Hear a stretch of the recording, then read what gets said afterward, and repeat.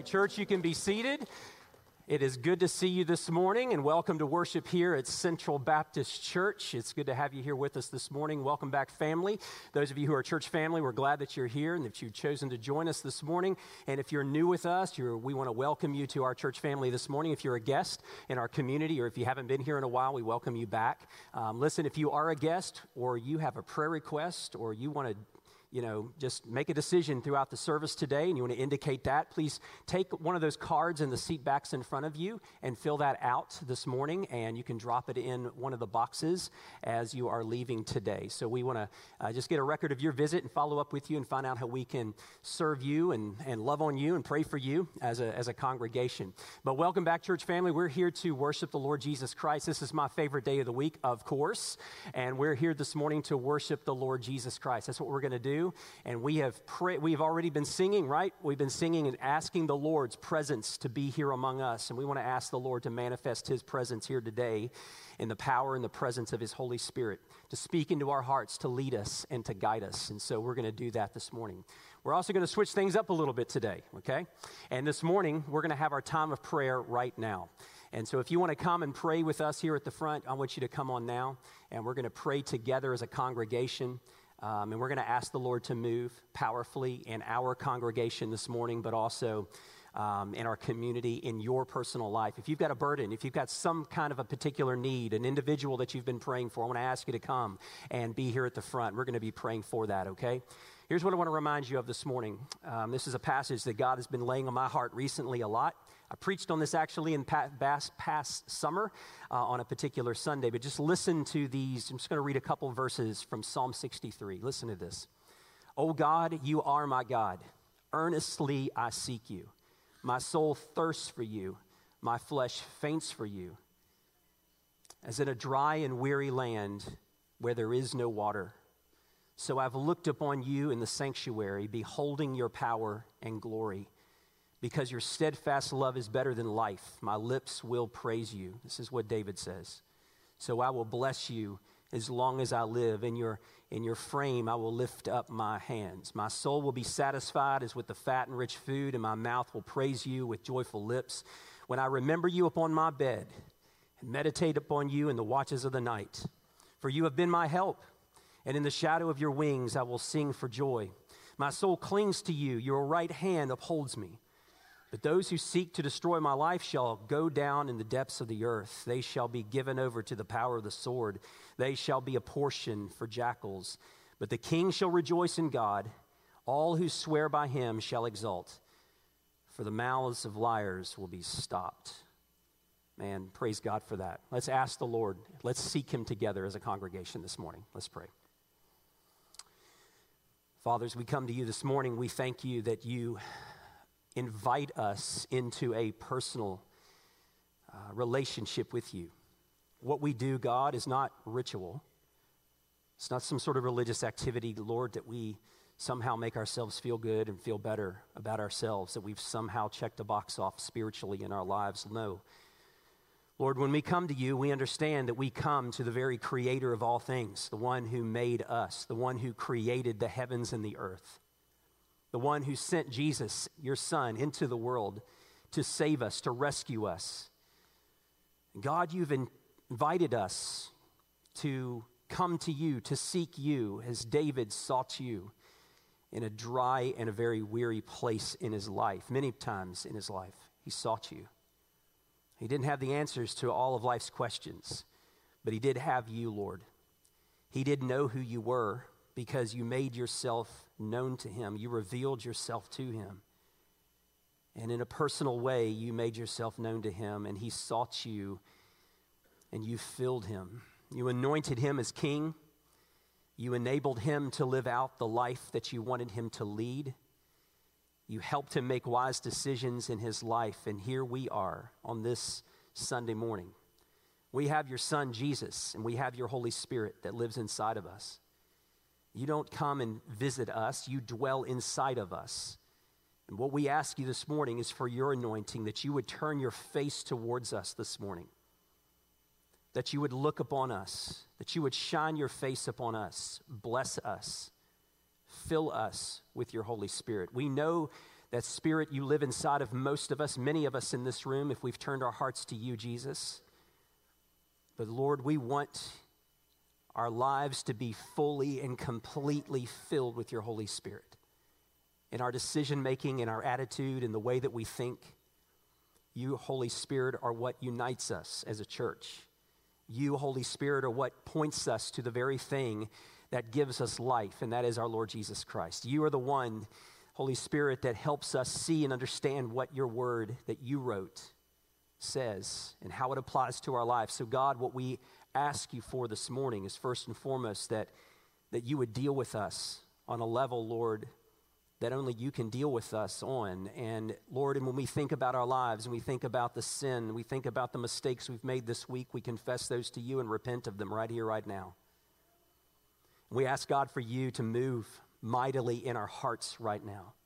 Yes, move mightily in our church and on our campus today in our ministries, but Lord, that begins in our hearts. It begins in the affection of our hearts being drawn to you. And so, Lord, would you move and stir our hearts up? Would you turn our eyes, turn our focus, turn our hearts towards you? Because, God, that's what you desire, and that's why we were created. We were created for you, by you, and for you. So, Lord, move in us. Move in the things that we do today. Lord, it wouldn't just be routine, but, God, we would truly seek you, and you would manifest your presence here today. We would confess sin. We would seek you in our marriages. We would seek you in our personal lives and the strongholds, the spiritual strongholds of our life that you're not pleased with, that we would see those things broken in us. That those in this room that are not followers of you yet, Lord Jesus, would be saved today. Not tomorrow, not the next day, but today. They would turn their faith and trust over to you, Jesus. Would you move mightily in our midst today? Would you move in the songs that we sing to you, that we would make a joyful noise, that you would move in the sermon and in the word that you want to say to us today, how you want us to respond to that message. Move mightily among us today. Lord, your word says that when we draw near to you, you draw near to us. We don't want this to be routine today. We want to see a mighty movement of you, Lord, in our hearts and in our church and in our midst. So, God, move with power this morning in our midst. We love you, Lord. Thank you for this time to pray. Thank you for this time to sing. We ask that you'd be glorified in every way. And we pray in Jesus' name. Amen. Amen. Let's stand and let's continue to sing and let's worship the Lord together.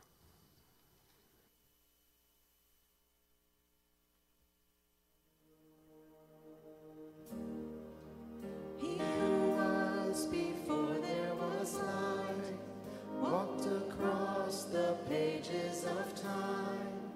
He who made every living thing, behold him. He who heard humanity's cry,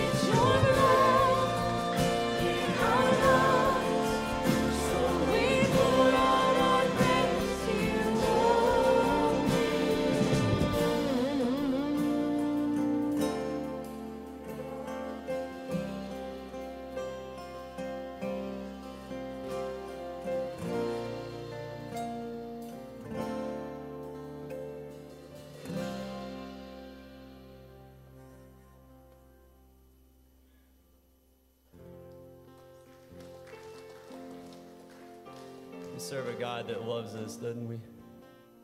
Let's sing about his love.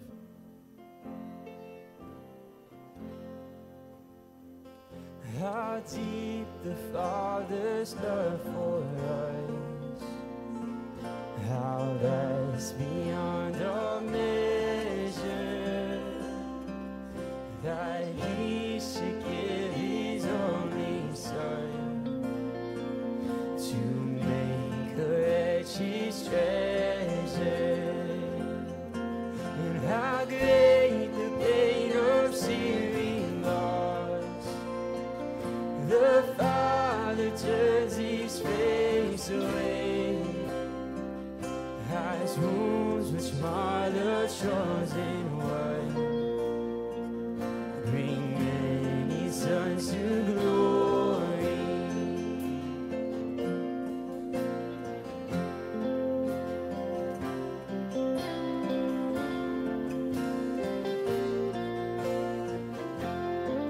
Sing, behold him. Behold the man upon the cross, my sin upon his shoulders. Ashamed, I hear my mocking voice call out among the scoffers. It was my sin that held him there until it was accomplished. His dying breath has brought me life. I know that it is finished.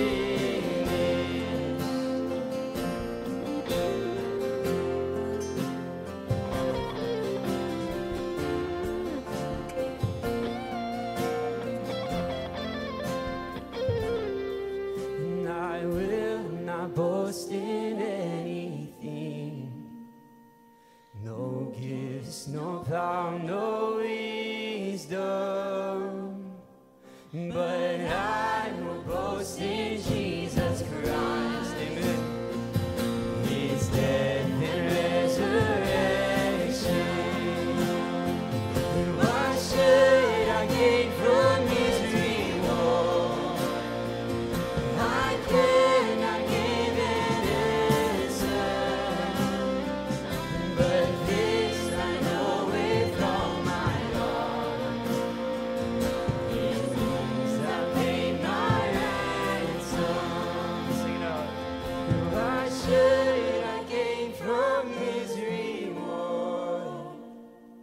I cannot give an answer, but this I know with all my heart.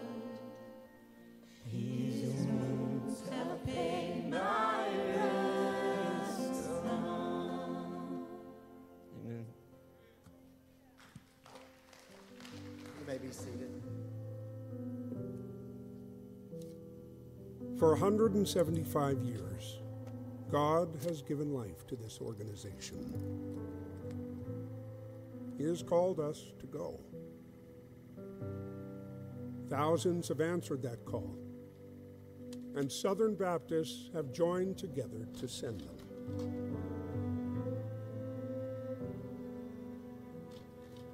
From every walk of life, from every part of our country, they boarded ships and planes, leaving behind all that was comfortable, predictable, safe, and secure. All to go and share the good news of Jesus Christ. Into deserts and jungles, across mountains and seas. They planted their lives preaching Christ crucified.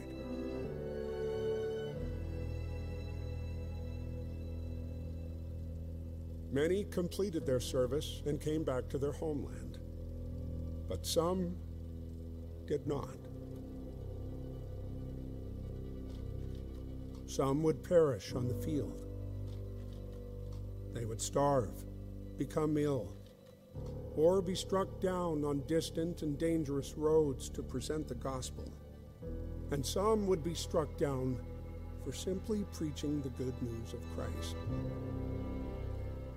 In moments of extreme violence, many would choose to stay in danger to bring peace to those in the midst of chaos.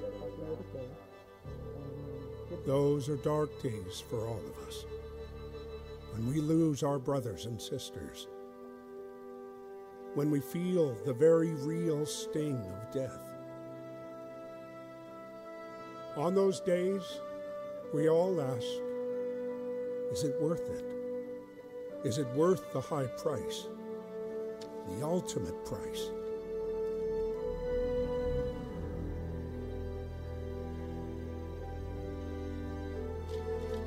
Etched on the hearts of missionaries throughout time are words like these.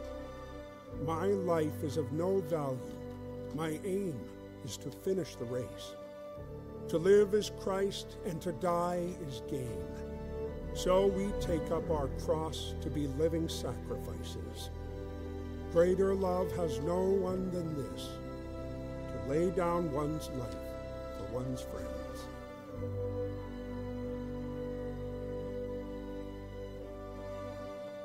These lives were not lost. These lives were given.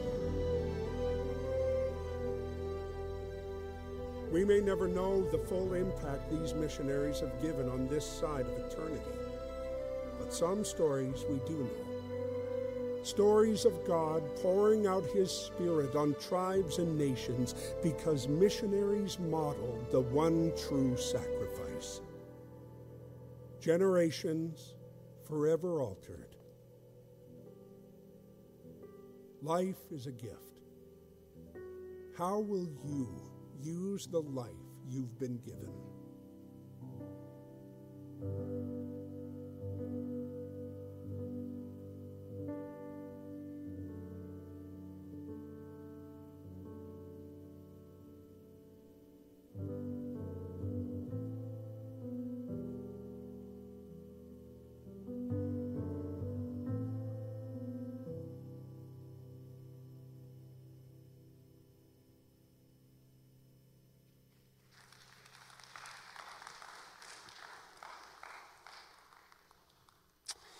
Well, good morning once again. A great question to ask all of us, and it sets up the text that we're going to be looking at this morning. And so I want to encourage you to take your Bibles and turn with me to the book of Philippians. We are walking through Philippians together as a church family on Sunday mornings, and we're going to come to a very familiar passage to many of us, but a very important passage that flows out of just that powerful video of what we saw, over 300. Over 25,000 missionaries we have sent over over 175 years now of our International Mission Board. Over 300 of them now have not returned. And so why is that? Why do we go? Why do we do those kinds of things? Why do we go around the world? Why do we share the good news of Jesus Christ in our schools, in our workplace, in our county here in Polk County, here in Livingston? That's a very good question. And what do we do with our lives, the life that God has given to us? And that is a very important question for us this morning. If you have been here on Sundays, you know that in the book of Philippians, Paul has been writing to this important church, this church in which he helped to plant, this important church in which he helped to lead from a distance, and he wrote letters to them. He encouraged them along the way. We've seen here at the beginning of the book of Philippians that what God starts, He will always finish. In other words, when the gospel enters into a community, it enters into a culture. When the gospel enters into a county or a local community, when a gospel enters into a human life, it's going to fulfill what it intended to fulfill. God is doing work with it, and He's doing work in it. Paul, when he writes here to the Philippians, he writes to encourage them. He writes to tell them how much he's praying for them. He writes to them to praise them. Which is interesting because the Apostle Paul here, as he's writing from a position or a posture not having the freedom to be able to do what he had been doing, and that is to go into synagogues and go into places to take the good news of Jesus Christ to other people. He's actually under house arrest, and so many believe he's in Rome. And he is there, and he is writing this letter back to the Philippian church. We saw a week ago there in Philippians chapter 1, Paul writes from a position, a posture of prison. So he's writing here from a posture of suffering, of struggle, of not having the freedom to do what God wanted him to do. And all the reason why he's in that position, in that posture, is simply because, not because he robbed a bank, not because he entered into someone's house and broke into someone's home, not because he had done any of those things. No, he simply is suffering because he's told people about Jesus Christ. What a threat. And here is Paul writing from house arrest. And yet, at the same time, what we learn when you open the book of Philippians and you begin to read it is that Philippians is an incredibly joyful book. Not only is Paul, the Apostle Paul, joyful, but he is encouraging this church to be joyful. He's encouraging them as individuals to be joyful in every way. It's incredibly amazing to me. Why is he doing that? Because he was driven by something bigger in his own heart and in his own life. He was driven to make Jesus famous, or to remind the Philippians that Jesus is everything. Jesus really is everything. This morning, as we look at this text, I was thinking about, before we read this text, the thing I was thinking about in setting this up was an Olympic athlete. You ever seen an Olympic athlete and what they go through to put their body through in order to compete in that Olympic race? That one moment that an Olympic athlete gets to compete every 4 years, once every 4 years. Some of them and most of them have one particular race they're going to compete in. Maybe it's one swim, maybe it's one throw, or it's one race in which they're competing in. Maybe that 100-yard dash, or that 400, or that throw, or whatever they're trying to do, they're going to compete for one moment. But in order to get to that moment, they are incredibly driven and they are incredibly disciplined just to get to that moment. That's all they think about, which is incredibly crushing when we watch the Olympics and we see one of those athletes pull up with a cramp when they're running around a track, because you realize that for 4 years they have abused their body in a positive way to prepare themselves to get to that one point. They were driven, they were disciplined to get to that one point. And yet they get to that one point, and because there's an injury or something happens, they can't compete at the level in which they want to compete. Here's the question that I would ask us this morning before we even get into this text, and that's this. What drives your life? What is central to your life? What is it that drives you, that gets you up in the morning and drives you? That gets you up in the morning to do what God wants you to do? What is it that you are disciplined to do, right, in every way? What is the central focus that dictates everything in your life? Because that's what happens. Whatever you are focused on, whatever drives you, whatever the affections of your heart are, that's going to drive and dictate how you use and spend and the resources God's given you, the money that's God given you, the time that God has given you here on earth, the small businesses that you and I, that you might lead or run or build, the families that you build, the day and the time that God has given you here on earth. Every day is a gift from God, right? Everything that we have is a gift from God. We're called to steward it in every way. I mean, for Paul here in a posture of prison, a posture where he's at, the position that he's in here in prison, his focus is on Jesus in everything that he does. It's all about Jesus in every way. And so he has this incredible confidence. He has this incredible joy that his life, even though it's suffering, even though he finds himself in prison, he finds incredible confidence and joy knowing that he is in the hands of his Father. He's in the hands of God. And what an incredible posture to be in. What an incredible perspective to have. In fact, this is what he says. I'm going to read our text this morning. I'm going to back up to verse 18. And verse 18 says this: "What then? Only that in every way, whether in pretense or in truth, Christ is proclaimed, and in that I rejoice." Now watch this. The second half of verse 18 says, "Yes, and I will rejoice. For I know that through your prayers and the help of the Spirit of Jesus Christ, this will turn out for my deliverance. As it is my eager expectation and hope that I will not be at all ashamed, but that with full courage, now as always, Christ will be honored in my body, whether by life or by death." Verse 21, "For to me to live is Christ, and to die is gain. For if I am to live in the flesh, that means fruitful labor for me. Yet which I shall choose, I cannot tell. I am hard-pressed between the two. My desire is to depart and to be with Christ, for that is far better. but to remain in the flesh is more necessary on your account. Look at verse 25. Convinced of this, I know that I will remain and continue with you all for your progress and joy in the faith, so that in me you may have ample cause to glory in Christ Jesus because of my coming to you again. What an incredible passage. What an incredible word that Paul gives here to the Philippians. Listen, Jesus is everything. He is everything in life, and he is everything in death. He is everything. He is what should and ought to drive our lives. He is everything in life. He is everything in death. And yet the question that we have to ask ourselves as we think about this important passage of Scripture this morning is, what does life look like when Jesus is your everything? What does it look like when you're seeking and pursuing to make Jesus famous in your life? Transcends generations, it transcends ages, it transcends color in this room, culture in this room. When Jesus is your everything and he is everything in life and death, when you're trying to make him famous, what does that look like? Well, I'll tell you what it looked like for Paul. And for Paul, when he's writing this letter and we see these things, first and foremost, for Paul, he had the courage to honor Christ in every situation. Write that down.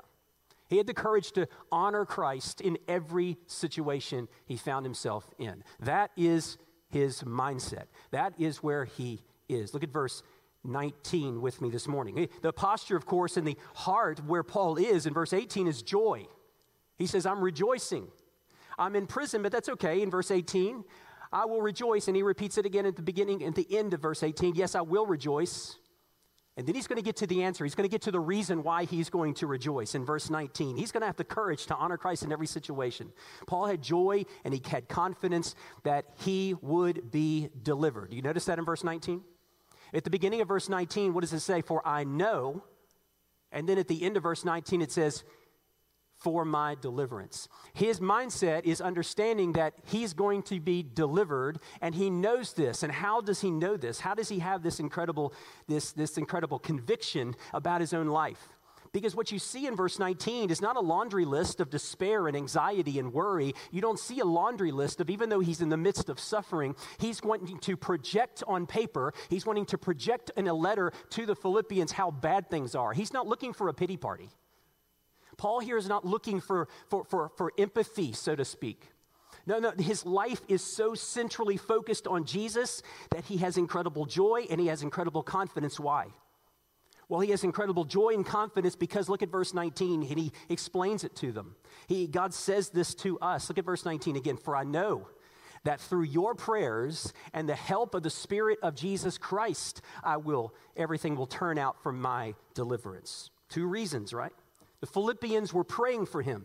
He understood that even though he's stuck in this prison, he's stuck not being able to go out of his house, not being able to do what he needs to do, and the Praetorian Guard of the Roman Empire are there, and they know about him, and they are there, and they're mistreating him, so to speak. He knows that the Philippian church, miles away, hours away, days away, is praying fervently and undergirding Paul in his suffering.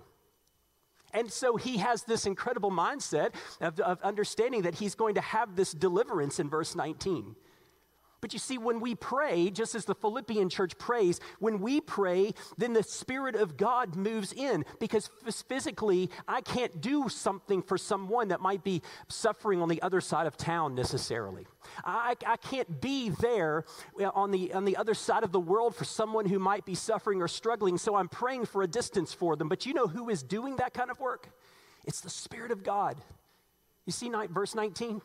He says, I know that, Philippians, you're praying for me, and the Spirit of God is working in me. You see, the Spirit of God goes with us. He is indwelling us as followers of Jesus Christ. And when we pray, we move the Spirit of God to do what he always does, and that is encourages, makes a way, busts open prison doors, and does all of these things, right? Because that's what God does. He does this work. In those moments that Paul understood this, that in those moments of struggle, in those moments of difficulty, look at verse 20. He understood that when his faith was tested the most, he would have and could have this expectation of hope. Look at verse 20. It is my eager expectation and hope that I will not be at all ashamed, but that with full courage, now as always, Christ will be honored in my body, famous, glorified in every way, whether by life or by death. Life or death, he's going to glorify God. In the midst of all of this, in verse 20, instead of this shame, he didn't want that shame. He wanted to have that hope. He wanted to have that courage. He wanted to be able to still openly and boldly continue to tell people about Jesus Christ. What an incredible, incredible confidence that Paul had. He had encouraged, he had the courage to honor Christ even in the midst of this particular situation, life or death. There was a man years ago. In fact, I haven't even mentioned his name in years. It's been 25 plus years. His name is Steve Agee. Steve Agee. He has no idea I'm talking about him because I haven't spoken to him in over 20 years. But he was a teammate of mine at James Madison University when I was in college. I played football there. And I'll never forget him because he was a fifth-year senior. And I was a freshman coming in. He'd been playing at that school for 5 years. He was our starting fullback. Steve was one of those guys that everybody loved. Everybody loved him. He got along with everybody, he joked around with everybody. But the thing about it was, our locker room back then was not like the locker rooms today. When you see locker rooms of college football teams today, they are palatial. But back then, I was a freshman, all of us as freshmen, we didn't even have a locker in our main locker room during the week. We had to go over to the visitor locker room during the week. And we would house our stuff over there. And then on game day, on Friday afternoons, we would bring all of our gear in bags and we would bring them over and park them in these like stalls with one peg on the wall. We'd hang it on the wall and it would be there in that one little cubby area of the main locker room. And then we were with the rest of the team. I'll never forget this one particular Friday, and it was in the middle of the season, and it was earlier in the season. And I didn't know Steve very well, but Steve made it a point to do something that has profoundly changed or kind of changed my perspective, even since that day. Came over that particular Friday afternoon with our big bags, and we're going to set them all up. For those of us who weren't playing, we weren't dressing out for the games. We were just going to be on the sidelines as freshmen. We were not ready to play yet. As we walked over and we put our bags up on these pegs, there at the bottom of every peg was a Bible. And the Bible was just laid out all the way around this one little cubby hole of a room for all of the freshmen, over 30 of us that were freshmen. And inside the Bible was a note that was written by Steve where he simply said in the note, I just want you to know that I'm a Christian and this book changed my life and it can change yours too. And if you want to talk about Jesus Christ and how to have a relationship with him, come see me. And here was Steve, who was a fifth-year senior, who was a guy that didn't know us from Adam. Us young guys, 17, 18 years old, coming out of high school. Here was a guy who was a starter on the football team, had a profound impact upon my life. He was a captain at the time. I only had 1 year with him, but he made an incredible impact on my life, so much so that I was able to get to know him for that 1 year. He graduates, and then from a distance, we became good friends for the next few years that I was there in college. A man who had the courage to honor Christ in every situation. Whether he lived or died, here in the text, Paul, when he thinks about his life, he wants to honor Christ because in the end, he knows that his life is going to be vindicated. Whether he sees his life ending or he continues here on earth doing what he's doing, he's going to glorify God knowing that his life is going to be simply vindicated at some point. The courage to follow Christ in our life, listen, is sometimes not easy. The courage to follow Jesus in our everyday life is not easy at times in our community with people that have known us all their lives. Or you go to school and you're in a sea of lostness. Students you go to, children, you go to elementary school and students, teenagers, you go to your schools into junior high and high school and you walk into these schools and you're in a sea of lostness. All kinds of stuff around you, brokenness all around you. And it's not easy sometimes to live for Jesus. It's sometimes not easy to live for Jesus in front of your employees, those of you who are small business owners, or people that have known you, or your family. We need prayer by others around us. We need people around us lifting us up. I mean, think about the people to your left or to your right, the people behind you, in front of you, people who are followers of Jesus Christ who may be around you. What God gives us is the privilege to pray for each other, to build each other up. Listen, we're really good at praying for health needs, aren't we? If somebody has a health need, man, we're praying, and that's a good thing. But do we pray for courage for each other to live out the Christian life? Do we pray for God to enable us to live out the Christian life and to be faithful, to be obedient to the words that God has given us that particular morning or that particular day? Do we cheer each other on in the faith? Because that's what we need. We need each other because Satan is coming at us day in and day out, attacking us day in and day out, subtly, in very small, still voices at times in our lives, creating doubt, creating discouragement, creating to a place of depression and anxiety and worry and all of these things that we think are such big deals when in fact they're really not. As we're going to learn in the book of Philippians, we're called to just give them over to the Lord and walk away because the peace of Christ rules our hearts and our minds. We need to be praying for each other, and we need to pray that the Spirit of God would move and undergird us with our Lord Jesus Christ. Galatians 4:6 reminds us of this incredible principle and passage. When we give our lives to Jesus Christ, this is what it says in Galatians 4:6. And because you are sons, God has sent the Spirit of His Son into your hearts, crying, Abba, Father. That is what happens when you give your life to Jesus Christ. The Spirit of God, big S, of the Son of Jesus Christ comes in. The Son, Jesus Christ, comes into your life and gives you this incredible personal relationship with the Father in heaven. But we need to pray for each other in order to undergird one another, that the Spirit of God would speak loudly and boisterously in our lives, because we have 1,000 different voices coming into our lives. We need to train our minds and our hearts to listen to the Spirit of God speaking to us in our lives. So you ought to be praying for each other. You ought to be praying for individuals and situations that you find themselves in.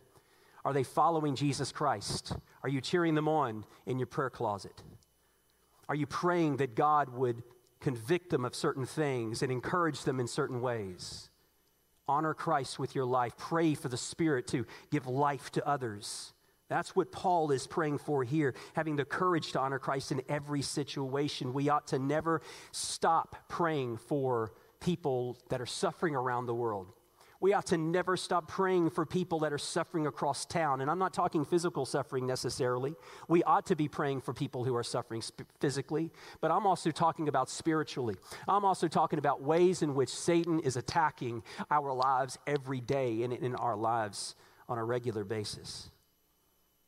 We ought to do that. That's how we make Jesus famous. That's how we make him important in our life, when he is everything. I'll tell you what else Paul says here in this text and what's so important to us to understand. Paul said he had an eagerness and a willingness to serve Christ and work for him. I mean, this is where he goes next. He begins to talk about this here in these verses. Verse 21 begins this important passage for us to understand and to get. He says, "For to me, to live is Christ and to die is gain. If I am to live in the flesh, that means fruitful labor for me, yet which I shall choose, I cannot tell." Paul explained what living and dying meant to him. For many of us, living and dying, we live every day, but we don't know when we're going to die. We don't know when we're going to leave this earth. But Paul had this incredibly divine or eternal perspective about his life. This is what he says here. He says if he dies, guess what happens? He actually gains. How do you gain when you die as a follower of Jesus Christ? You're in the presence of Jesus. I mean, you're no longer struggling with the physical ailments, yes. You're no longer struggling with the loneliness of losing a spouse that you were married to 50, 60 years, and you step from this life into eternity. You're now in that presence of Christ, and you no longer think about that anymore. You no longer have to deal with that anymore. You no longer have to struggle with sin anymore. You no longer have to have faith in something you cannot physically and tangibly see. Faith moves to what? Sight. And so for Paul, he understood that the best place he wanted to be, the place he longed to be the most, was there with Jesus. He no longer struggled. He had a desire to be there. In fact, he says in verse 23, it's actually better. It's not better, it's far better. You see that? And he says, if I am to live in the flesh, then that means fruitful labor for me, yet which I shall choose, I cannot tell. And then he goes on to talk about this idea of living for Jesus, if you will. So if he died, he gained, but watch this, if he lives, Christ. I love this. Because here in the original language, there is no verb here. I mean, look at verse 21 again. He says, for me to live is Christ, to die is gain. Actually, there is no is there. It's just to live Christ, to die is gain. Verse 22, if I'm to live in the flesh, that means fruitful labor for me, yet which I shall choose, I cannot tell. But for Jesus, or for Paul, to live Christ. We add this word is, we add this word means. It means to honor. To live means Jesus. To live, he lived for Jesus. Jesus was his everything. It was his means to honor Christ. His life was a means to honor Christ. Everything centered in Paul's life around Jesus Christ. And it centered around this why question for Paul. Why am I here? I mean, why am I slogging through this? Why am I in prison? Yes. Why am I not why am I suffering, but why am I still here? I mean, why am I going from place to place? I want to be with Jesus Christ. And it all revolved around this question, the answer to this question, which he answers it very right there in verse 23. He says, I am hard pressed between the two. My desire is to depart and to be with Christ. That's far better. He understood that he didn't have a choice to whether he was going to live or die. His days were numbered, yes. But God's the one who held the number. He had no control as to whether he was going to wake up in the morning or whether that was going to be his last day on earth, that last breakfast, that last lunch, that last dinner. He didn't know if he was going to see friends for the last time or family for the last time. He understood that he had no control over that particular thing, but he did know the answer as to why. Well, here is what he answers, and this is what he says, and it's very important for us to get that life is about being eager to work for Jesus. When Jesus is my everything, when Jesus is the one who is everything in life and in death, then I'm not to get busy doing things for Jesus. I'm to get busy trying to pursue fruitful labor in my life. Things that matter, things that are eternal, things that I invest in, my life that I'm investing in, my time that I'm investing in, my resources, my money, my family, all of it is an investment in eternal things. Paul understood this about his own life. And so he invests in the church in Colossae, the book of Colossians. He's investing in the city called Corinth. And he's going to write to them 2 letters. He's investing in the churches of Galatia. He's investing here in the church in Philippi. He is investing in these people. He wants his life to be poured out into the lives of these people. Why? Because of verse 24, it's necessary. He says, but to remain in the flesh is more necessary on your account. What was God's purpose for Paul on this earth? It was to invest in the people around him, to pour out his life to the people around him. I remember years ago when we've gone through storms and things like this in our community as well in the past. I remember years ago in 2008, I believe it was, when Hurricane Ike came through. I was living in Atascocita at the time, and Christina and the boys had left to go to Austin. I think they left to go there. And so I stayed behind with the house, and with our church was about a half a mile away. But what was so remarkable, and it's always the case, when we don't really get to know our neighbors. You notice that? Well, we don't say hi to our neighbors very often. We're in a generation now, especially in my generation and younger. We don't really get to know our neighbors that often. We just come and go. We go to work. We go home because we're so busy. But that particular day, I remember everyone was outside of their house that had stayed behind. You became best friends quickly. And all of the busyness of our life, our companies, our businesses, our schedules, all of these things, all of a sudden came to a screeching halt. And everybody was focused on what? This impending storm that was coming. And it was out there in the Gulf, and it was coming directly towards at that time, it was coming right up the ship channel, right up through there. That's where it was going to kind of come. It shifted a little bit last minute. But everybody was talking about that. I'll never forget my neighbor next door to me. He's boarding up his windows on the south side because, we're going to get that eastern wall on the south side. The storm shifts, of course, and we got the western wall. So he didn't board up the back side of his house. But the fact of the matter is he was so prepared. He was so involved in this this project that he was doing. He was so eager in that space.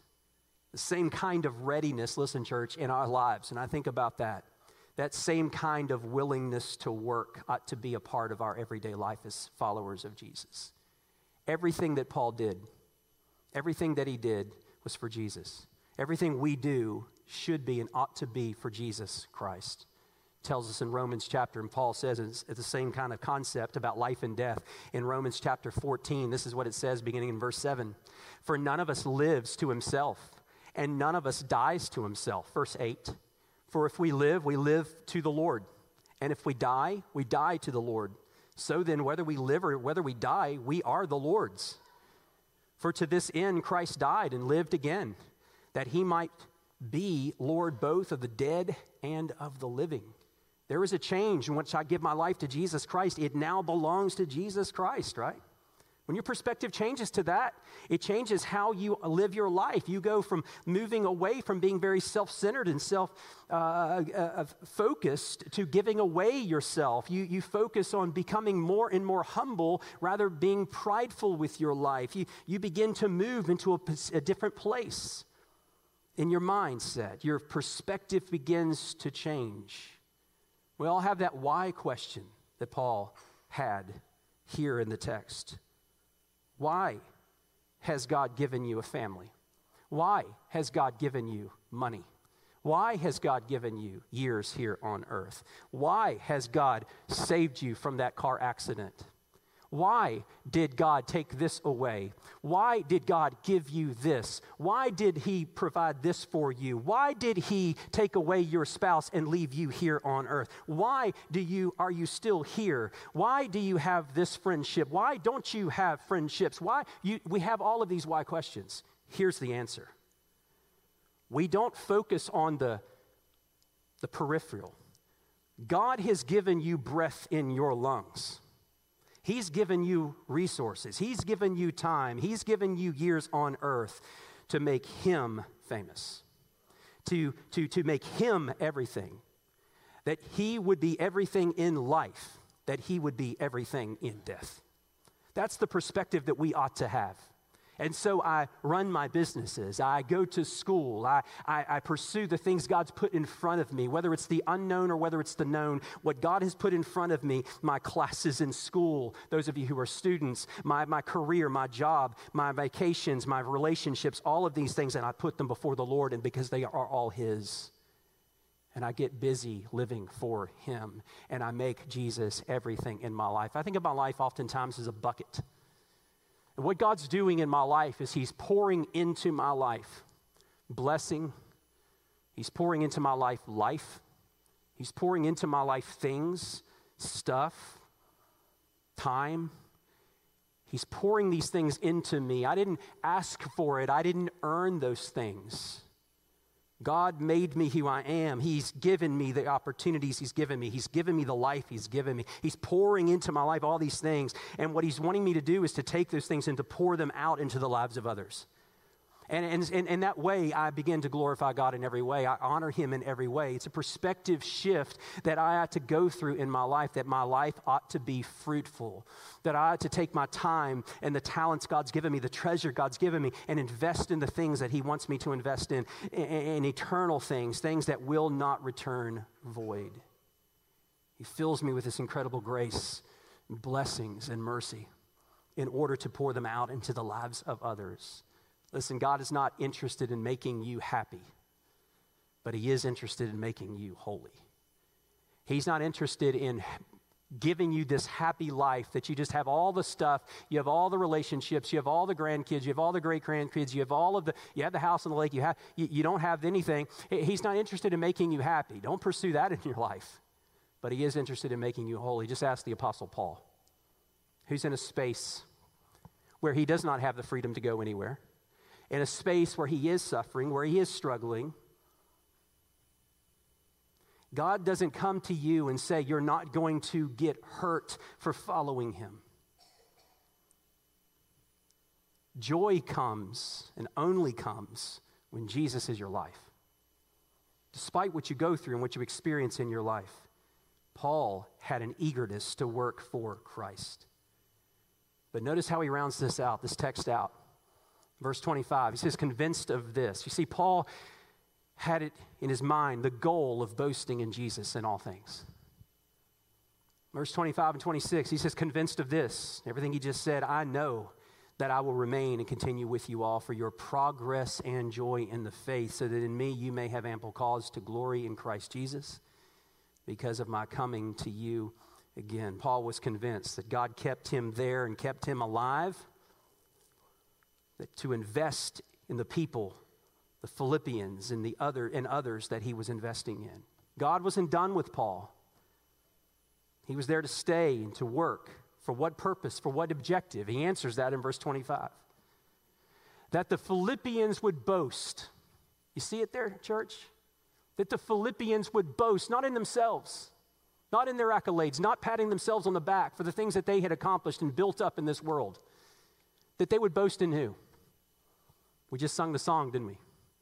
That I would boast in what? Jesus Christ. That is the goal and the aim of life. And Paul understood that. He found joy in the gospel's advancement in the communities that God had placed him in, so that he would watch that little girl that was filled by a demon, all of a sudden with her hands raised, tears flowing down her face, worshiping Jesus for the very first time, delivered. Seeing a rough Philippian jailer, dirty, angry, beating prisoners left and right, all of a sudden raising his hands, knowing that all of those sins that he had committed he has been redeemed from. You see, the Philippians and boasting in Jesus Christ and what was going on internally in their lives and expressing in their lives, as they made Jesus famous in their lives, Paul found incredible joy. That was his purpose. That was his goal, and why God had left him here on earth. That word boast or glory in Jesus, take pride in, is literally what it's saying, to find joy in something or someone. He knew that their progress of joy, their progress of faith would lead to boasting in Jesus Christ alone. You see, when Jesus becomes your everything, there's going to be progress. There's going to be joy. And you're going to begin to boast in the very things that God has explained and shared with you, understanding that God is holy and perfect in every way. And I begin to open my Bible and I boast in the fact that, God, you are holy. God, you are just. There is no sin in you, and sin cannot be in your presence. We do not deserve to be in your presence. I begin to boast in that. Then I begin to boast in the fact and the realization that I am lost and I am a sinner and I cannot be in the presence of a holy God. And I boast in the reality of that. I understand I cannot be. I don't casually walk throughout life thinking to myself that God somehow looks the other way when I sin. No, I can't be in the presence of a holy God. But then I begin to boast in the redemption of Jesus Christ, how God sent his Son to redeem me. And he died the death that I deserve on the cross. He went to the cross for my behalf because God loved me. I boast in that.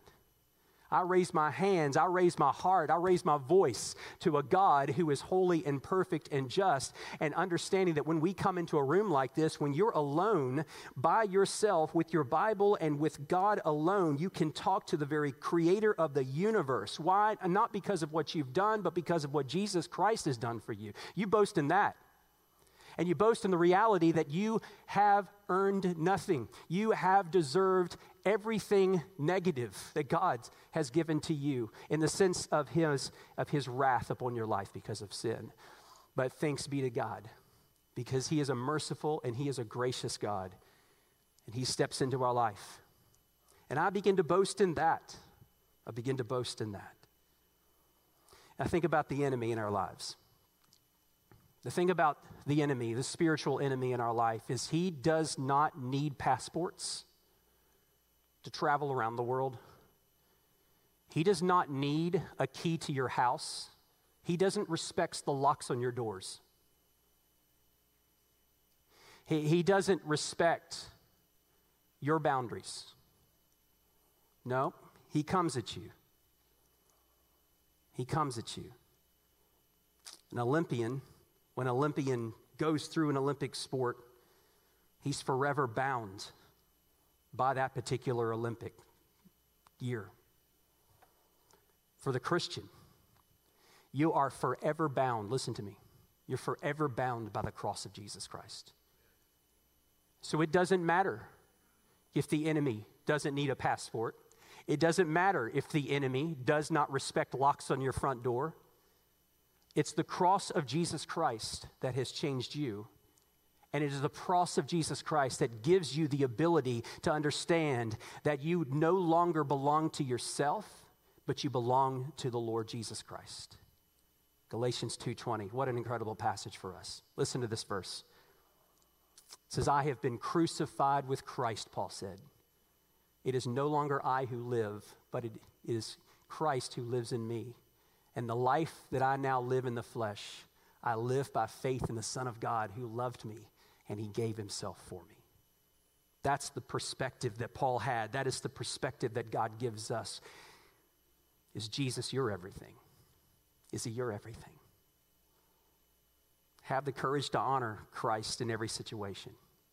Work for him. Boast in him. Live for him. When you do, God will be honored and glorified in your life, and he will do something miraculous and supernatural in you, and he will continue to do this work in you, and he will do this work through you in the lives of others. I promise you. I promise you. Is Jesus your everything? Just as it was for Paul, just as he encouraged the church in Philippi to be. I want you to bow your heads and close your eyes with me this morning. We're going to have a time of response. Is Jesus your everything? That's a good question. If you're a follower of Jesus Christ here today, listen, I just want to encourage you to understand that God is at work in your life. He loves you so desperately. Where you are seated this morning, the Spirit of God lives inside of you. I just want you to spend a few moments there seated, just talking to the Lord and asking him that question, Lord, are you my everything in every way? I want you to evaluate your attitudes about life, your thoughts, your words, your actions, your decisions, how you manage the things God's given you. Is he your everything? Take some time and boast in Jesus Christ. Thank him for who he is. Thank you for what he's done for you. Thank you for the life that God has given you here on earth. It is such a gift. 90 years old in the room, God's given you incredible life, and he's not done with you.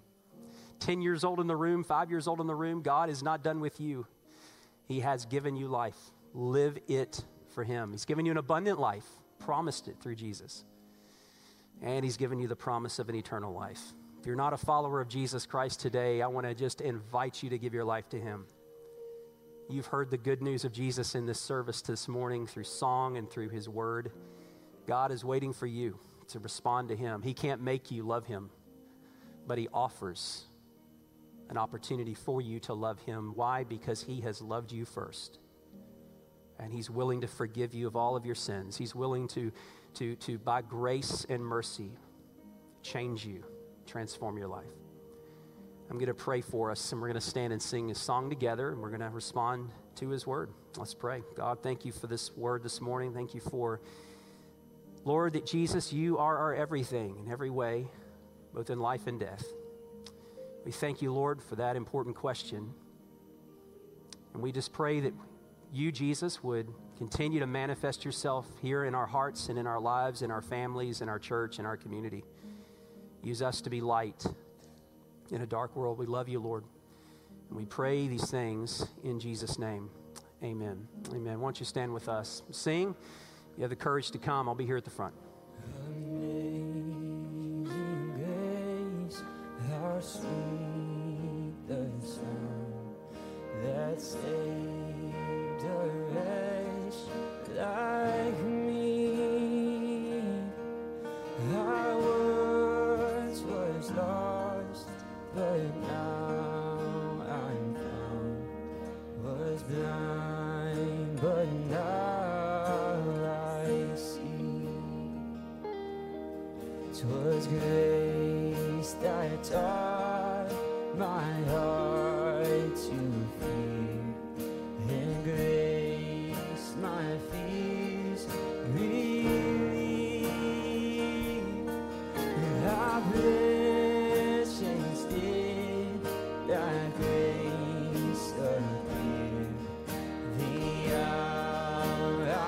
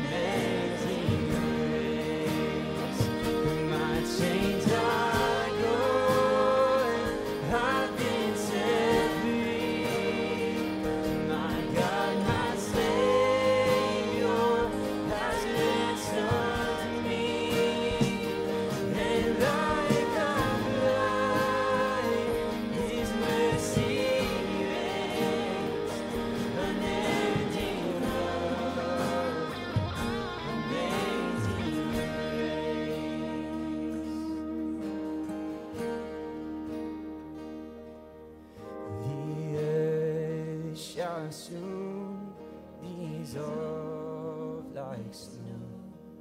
The sun forbid to shine, but God who called me here below will be forever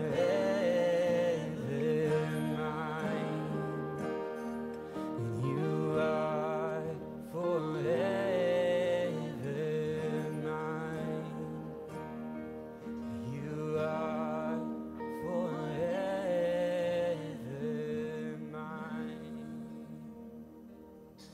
Amen to that. You can be seated, and I just have a couple quick announcements for us. We're going to give our tithes and offerings here in a moment as we leave here today, but let me just remind us that in a few weeks we have our Fall Festival coming up on October the 29th. That's going to be on a Sunday evening or afternoon, 4 to 6 that afternoon. So we need help in a lot of different ways and areas for you to serve.